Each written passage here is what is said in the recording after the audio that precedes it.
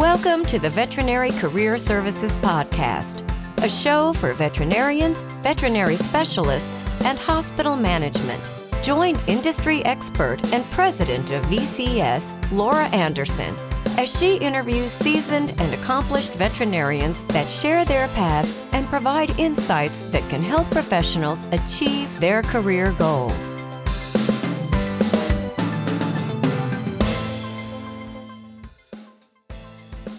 Today I am speaking with Dr. Dan Stobie, who is the Chief of Staff of NorthStar Vets, which has two locations in Robbinsville, New Jersey, and Mapleshade, New Jersey. Dr. Stobie went to veterinary school at the University of Missouri, then completed an internship in small animal medicine and surgery at the Angel Memorial Hospital in Boston, and then completed a surgical residency at the University of Minnesota. After his residency, Dr. Stobie headed surgical service at AMC for 2 years and then joined a specialty hospital in New Jersey as a staff surgeon. In 2000, he formed Veterinary Surgical and Diagnostic Specialist, which was a mobile surgical and ultrasound practice. This grew into what we know today as NorthStar Vets, which is a nationally recognized full-service veterinary emergency, trauma, and specialty center providing 24/7 care. It remains a privately owned hospital with its own unique culture. The hospital has over 55 veterinarians and a large staff of technicians to support this team. NorthStar boasts a higher than average support staff to doctor ratio and is respected throughout the country as one of the best for referring veterinarian satisfaction. So Dr. Stobie, thank you so much for speaking with me today on this podcast. You're welcome. Many veterinarians enjoy learning about their colleagues' career paths and their current hospitals. And for the younger doctors, it can be a source of guidance and inspiration. So my first question would be, did you always know you wanted to be a veterinary surgeon and to own a large specialty hospital? No, I did not. I just wanted to be a small animal veterinarian. And when I went to veterinary school, I didn't even know that there were specialties in veterinary medicine that I could be a specialist. But I was always intrigued by surgery when I worked for the veterinarians that I worked for in high school and college. And so when I found out I could do just surgery, that was very appealing to me. And I decided to pursue that as a career. And so how did it transition from a mobile surgery ultrasound practice to a facility? Well, I had worked at a couple different practices before I started my own, and I realized that there were things about how I wanted to practice and treat clients and patients a certain way that I felt. I guess I eventually had to break off on my own to do things the way I felt they should be done and how I wanted to practice. So at the time, I still was paying back student loans. I didn't have a lot of money because I had to put myself through college and vet school. So I was not able to open a freestanding building. So to get started as a surgeon, to start a mobile practice was the cheapest entry point for me. So I just bought a lot of surgical equipment and an autoclave. I actually had it in the garage of my house. And I went around to the general practices in the area and did surgery for them. I also did a master's degree in radiology and anesthesia, so I did have some ultrasound experience, and that was a big market demand for that. So I had a portable ultrasound machine. So that's kind of how I got started doing those two things for the general practitioners in my area. And for how many years did you do that? I did that for about 3 years. And as I was doing that, I realized that I wasn't using I was only using about 20% of my training as a surgeon, because there's only certain things you can do on the road and in other people's practice. So some of the more advanced procedures like total hip replacements or portosystemic shunt ligations, or some of the more critical patients that needed around-the-clock care, I was not able to do those procedures. And I was young enough in my career that I didn't want to give that up. So that's when I found a local emergency clinic that let me lease space from them part-time. And since they had the emergency service there, I was able to do day practice out of there during the day and had their doctors and staff be able to watch my cases on the overnight. After being there, that emergency clinic got bought by a corporation, and they basically gave me 3 months to vacate the premises. So I only had 3 months to find a building and get it fitted out, so that to have move my practice to. So that was a little bit of a anxiety producing time. And I found this very tiny building kind of in the middle of nowhere that was very cheap. And I leased it and we built it out. And that's where the practice started from, was a 4,000 square foot building. And how many employees did you start with? It was just myself, and I had about 4 or 5 technicians and 1 or 2 receptionists. Mm-hmm. And what was the specialist that you hired?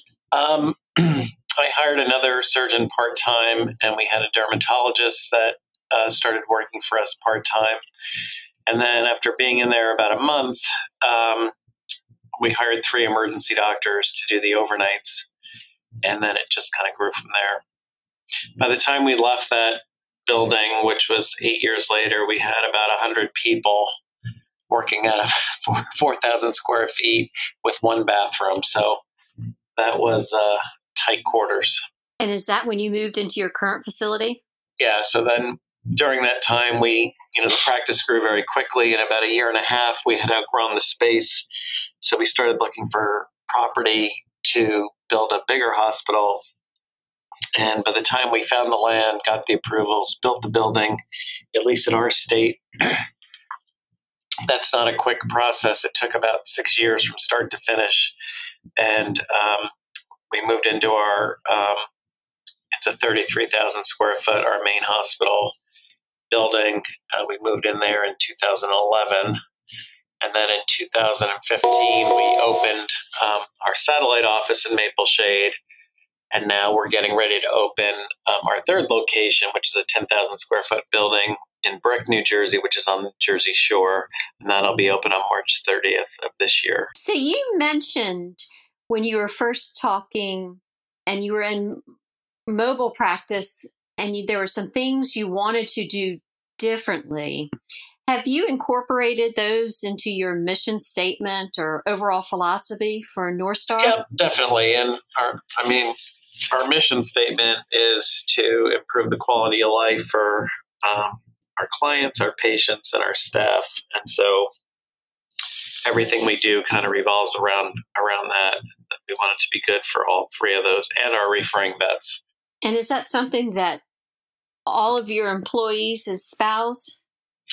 Yeah, we have our mission, our core values, our vision statement, and we go over those pretty regularly at every staff meeting. We'll usually present something on one of the core values, and we try to keep that as a front of mind awareness for all the employees because it is important, and all of our decision making really is based on those principles. And when you're interviewing candidates for either a specialist position or a technician position, are there certain traits you are looking for? Yep. We definitely go over the core values. And when I first started the practice, I used to select, solely based on ability and credentials and not so much on people skills or personality. But now, having gone full circle, it's just the opposite. We select really more for somebody who's a team player and a good fit and is going to, be kind and helpful to the rest of the staff.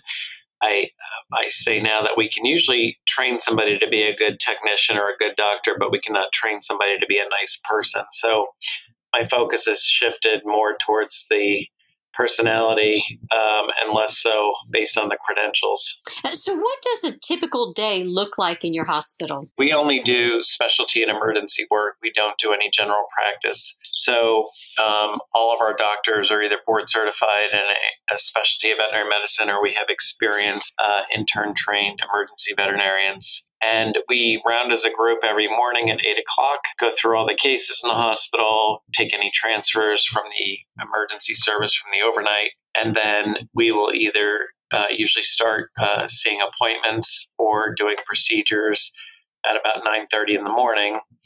And, we work on that all day.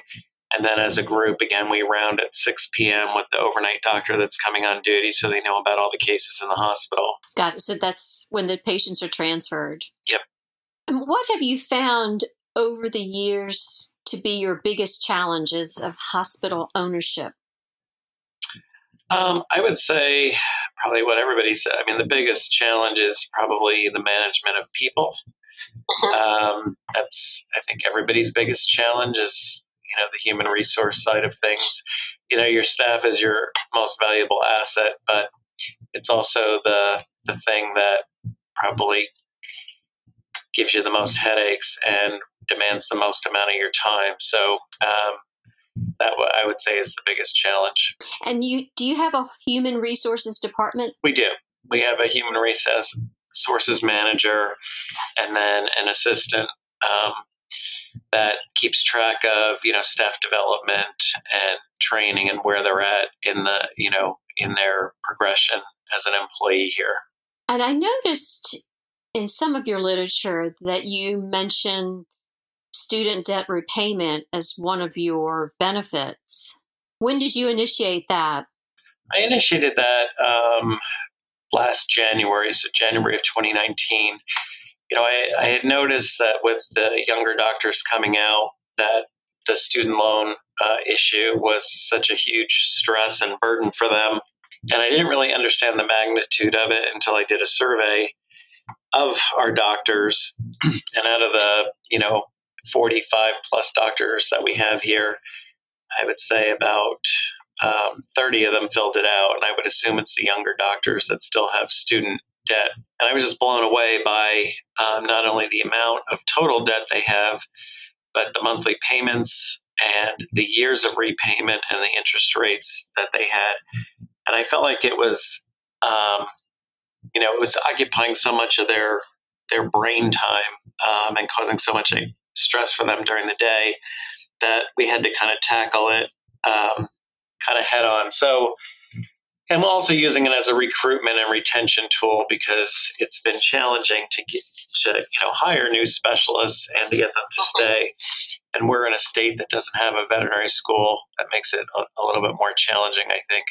So the way we do it is after a year of employment, and we also wanted certain goals of the hospital to be achieved if we were going to offer this benefit. So if after a year of employment, if they meet the criteria to get the benefit, and I can go over that in a second, but we pay $100 a month directly to their student loan provider, and that amount goes up every year that they're employed. So the first year it's $100 a month, second year it's $200 a month, third year it's $300 a month, and so on up to kind of caps out at 10 years where they get $1,000 a month paid directly to their student loan provider.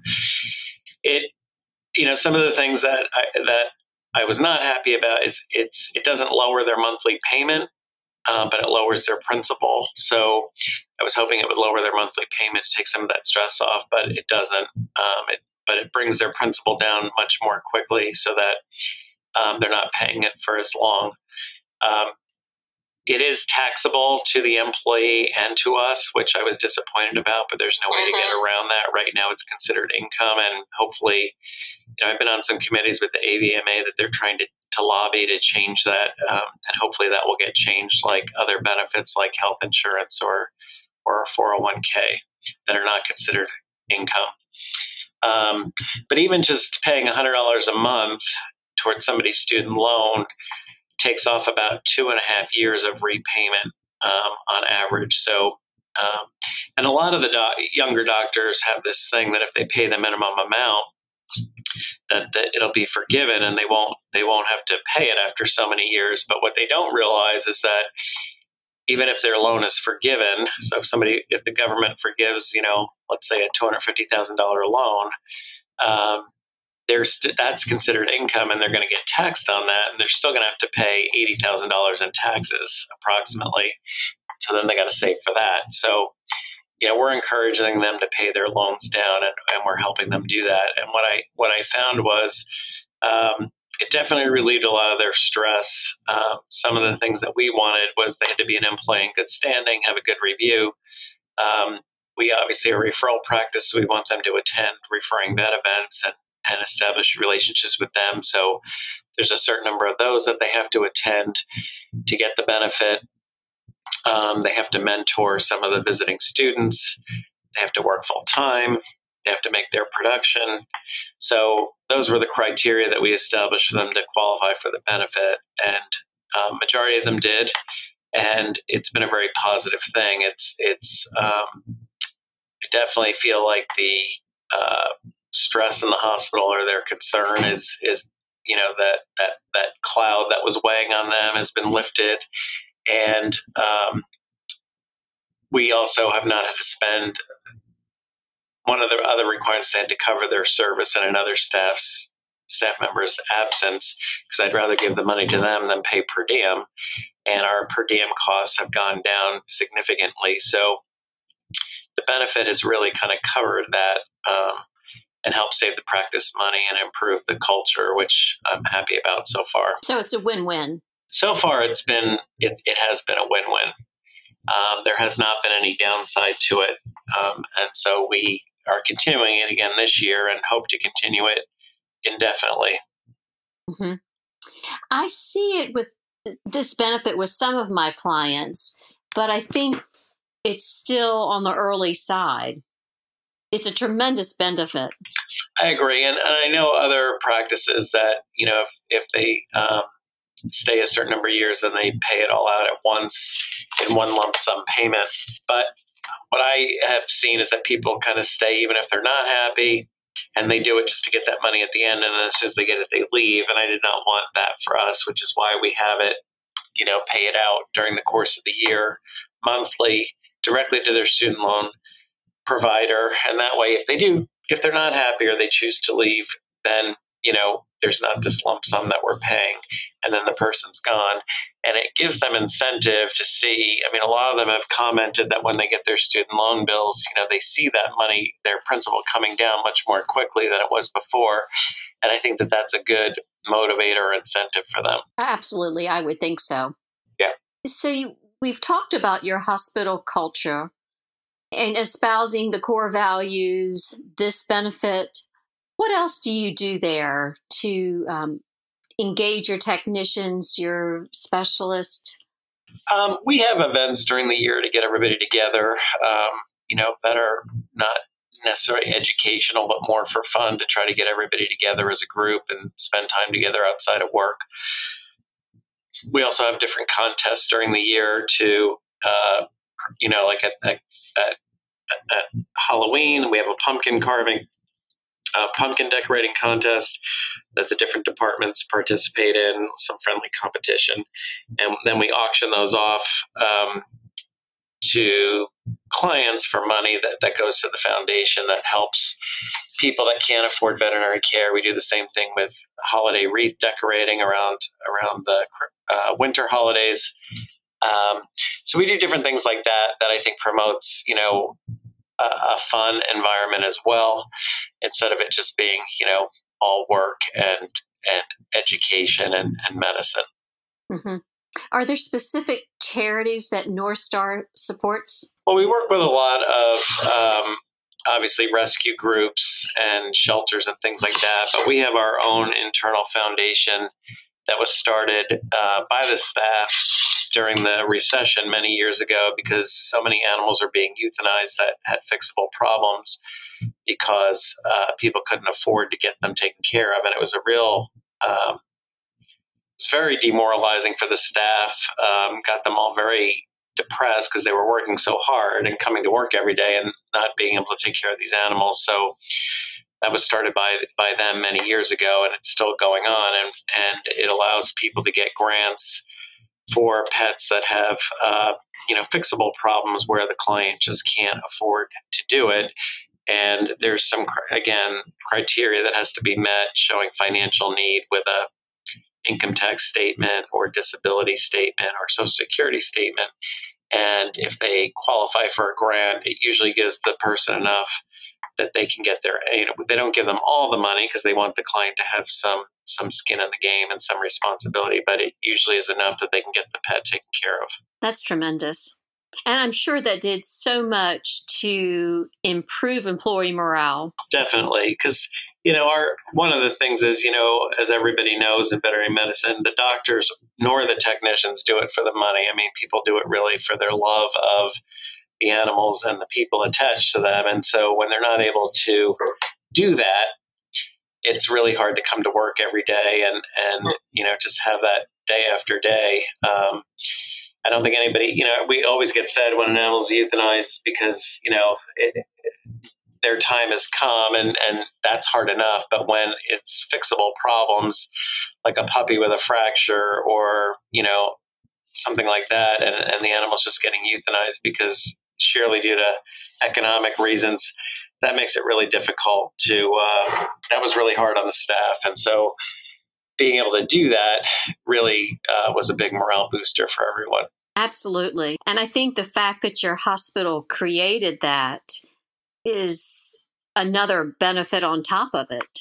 Yeah, and it's still in effect. And, the doctors like that because especially, well, all the departments, but I think emergency is the most where, something comes in, not referred off the street. And many of the times, those are usually things that are somewhat catastrophic, or even an animal that has a foreign body that's a clearly fixable problem, and it's somebody that doesn't have the resources to do the surgery. And so nobody wants to put an animal to sleep just for financial reasons. Right. So looking back, Dr. Stobie, what are some of the proudest moments of your career? I think probably the proudest moment is when, our hospital had the building had won the Vet Economics Award for best referral hospital, which was a proud moment. But that's really about just the building and the design of it. And we have all of our facilities are beautiful and well designed.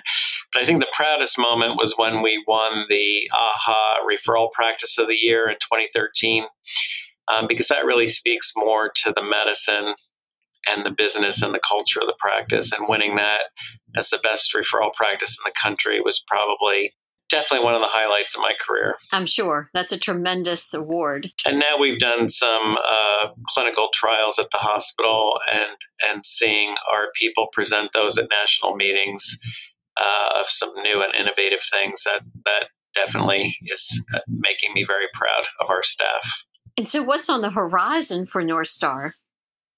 That's a good question. Well, we're opening this new satellite office, so that is taking up a lot of time and brain power at the moment. And we're adding a radiation therapy center. And beyond that,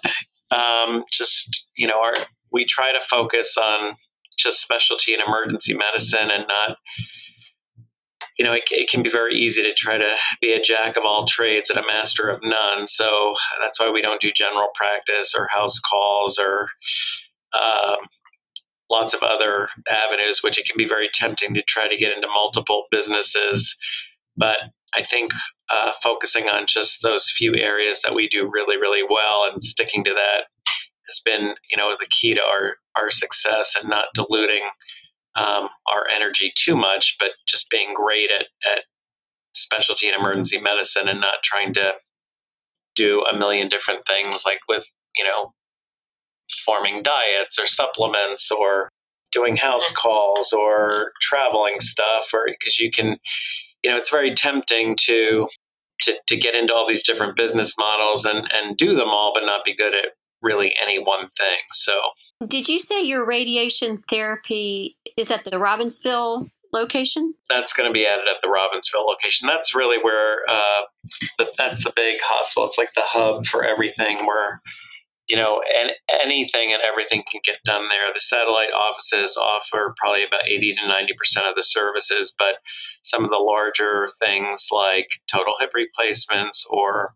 MRI, some of the advanced imaging, arthroscopy, those have to be done at the large hospital. Got it. Well, thank you, Dr. Stobie. Well, I appreciate you asking me to talk to you today.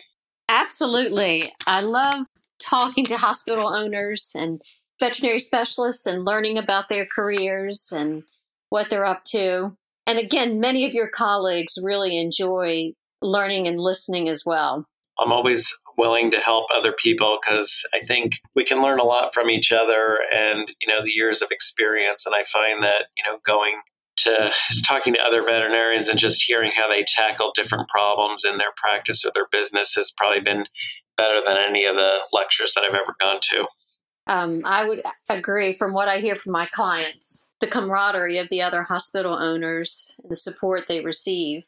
And, as a group, we're a pretty innovative and smart group of people. So hearing how another veterinarian tackled or solved a problem, people come up with some very clever and innovative ways and things that you would never think of. And so learning from their experience is always a great way to implement new ideas. Okay, well, great. Thank you so much. No problem. Anytime. Good talking to you. You too. Thank you, Dr. Stobie. Thank you for listening to the latest episode of the Veterinary Career Services Podcast. Make sure you subscribe to our podcast to ensure you never miss an episode. For feedback, questions, discussion topic requests, or if there is anything we can do for you, feel free to contact us at laura@vetcareerservices.com. Stay tuned for the next episode of the Veterinary Career Services Podcast.